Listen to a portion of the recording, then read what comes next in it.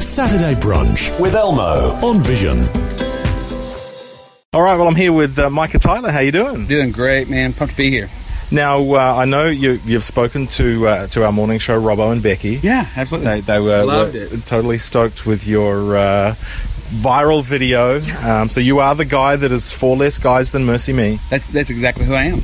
I've had that line going around in my head for weeks and can't get it out of my head. Well, it was a big honor for me to talk to them because I've never been to the future before. Yeah. And it was Thursday afternoon where I was. It was Friday morning. I mean, I was just like, I wanted to ask, like, what is it like up there? Like, what's it like from Friday? So it was amazing for me. Well, the trip there in the DeLorean was pretty cool. I was going to say, it's just 88 miles an hour. It's a little slower than the plane, but you get there just in time. It's good.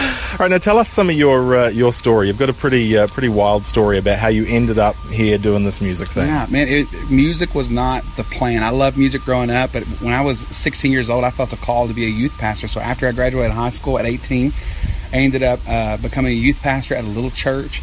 Married my high school sweetheart. We had 2 kiddos at the time, and I just started trying to be faithful through this youth ministry that we had going on, and loved youth ministry. Felt totally satisfied with it. And then all of a sudden, 9 years into youth ministry, everything was going great, and the Lord just said, "Okay, we're going to test this faith that we've been putting in you, and test what I've been putting inside of you." And so we ended up feeling this calling. We sold over half what we owned. We bought a single wide trailer. We put it on borrowed land.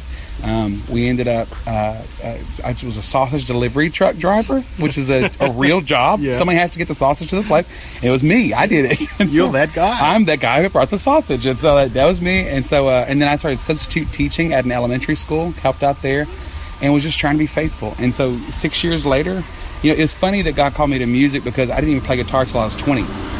And the only reason I did was because I was a youth pastor at 20, and I felt like I was the oldest kid in the youth group at 20, and none of them could they had any money or anything. So we wanted somebody to lead worship on Wednesday nights, and I thought, well, I guess if they can't afford one, and I'll go buy one. Then they couldn't play it, so I learned how to play it.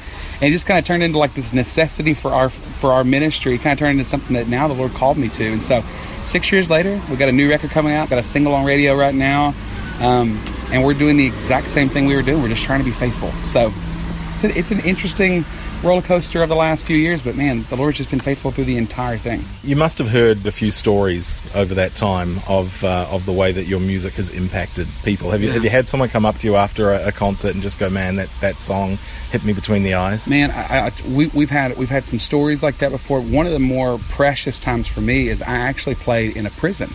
I did 4 concerts in a prison, and hearing the stories from these guys, who, when I sing a song about grace, understand grace at a level that I may never be able to experience here on this earth.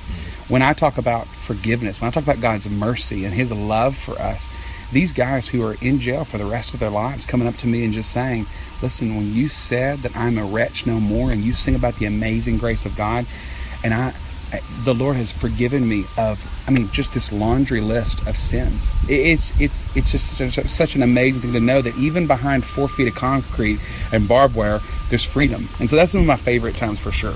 So now that you're probably out on the road quite a bit and you're touring and you're not delivering sausage anymore. Nope, not anymore. What do you like to do in your downtime when you've got some time to yourself? So I am a dad of 3 kiddos. And so you don't have downtime? So I have no downtime. I just have uptime all the time. No, I actually, for really being a dad and being a husband are like 2 of my absolute favorite things. So I love when I'm home, going out on a date with my wife, and we've been married for 13 years this February, and so just getting to go and spend a night at the movies, or just go eat out and talk and look across the table and just enjoy each other is one of my favorite things. And then as a dad, there's nothing I love going to school programs and hearing them sing a song or whatever, but man, just being in our family room together, just being in front of them and playing games and laughing and just making memories, there's nothing that can take that away. That's just the best thing to me. So now, you've obviously observed the Christian music scene kind of from the outside for a while as a youth pastor. Absolutely. Is there a song in Christian music today that you look at and you go, "Man, I wish I wrote that"? Oh gosh, there's a few. That new the Chainbreaker song that's out right now by Zach Williams, man. That hits all the southernness in my bones. I'm from Texas, and so when you've been walking the same, it's just I'm there. I can hang out in there. But man, I tell you, it's "Dear Younger Me" by Mercy Me is another one of those. Especially with me now, out on the other side of 9 years of youth ministry, 6 years of doing music now full time. I've been in ministry for 15 years. There's things I think of all the time, gosh, I can't believe they even let me have a job at 18 years old. Gosh, I wish I could have done this different and that different. But hearing the grace that comes to that song has been super special to me. So I love it. Now, I want to do something a bit fun with you. And you seem like the kind of guy who likes to have fun. I love fun. We call it the quick fire round. I love it. All right. I got 5 questions for you. Yes. 4 of them are multi-choice. Okay. 1 of them is open-ended. All right. You will be analysed by a psychologist behind a computer. Yes. To break down your personality and let us know if you're okay. Okay, first question. Is a 5 in Australia the same thing as 5 in the States? Yeah, the one between 4 and 6. I'm in. All right, here we go. Quick fire round. That's it. Les Paul or Strat? Strat. Facebook or Twitter? Facebook. I'm old.